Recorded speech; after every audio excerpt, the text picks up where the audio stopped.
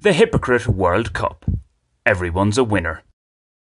Before you criticise somebody, walk a mile in their shoes.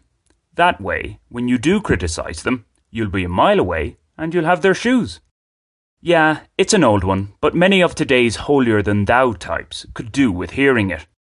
Not that it would lead to any self-reflection, never mind a change in their ways.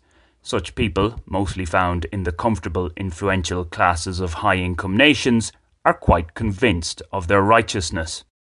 Rather than walk in one's shoes, what they often do is irately pursue, at a safe distance, those they criticise, making their targets' lives as difficult as possible whilst enjoying pleasures they wish to deny others. Philanthropy is, however, at the heart of all this. Others simply don't know and are incapable of knowing what's good for them. So it's these superhumans to the rescue.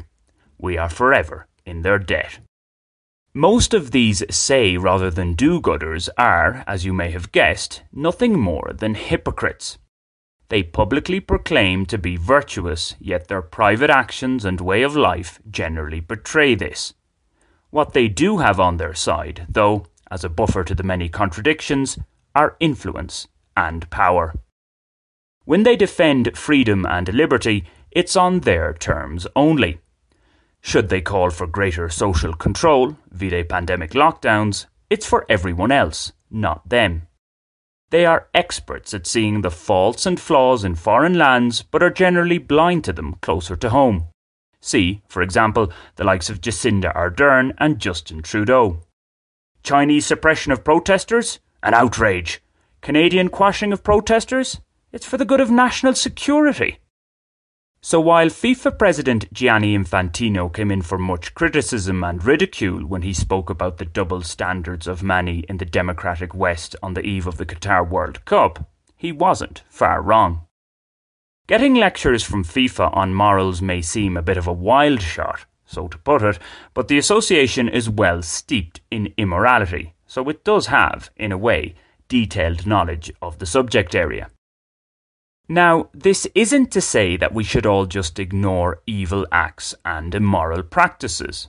No, it's a case of at least acknowledging our own knowledge gaps and shortcomings in the first instance.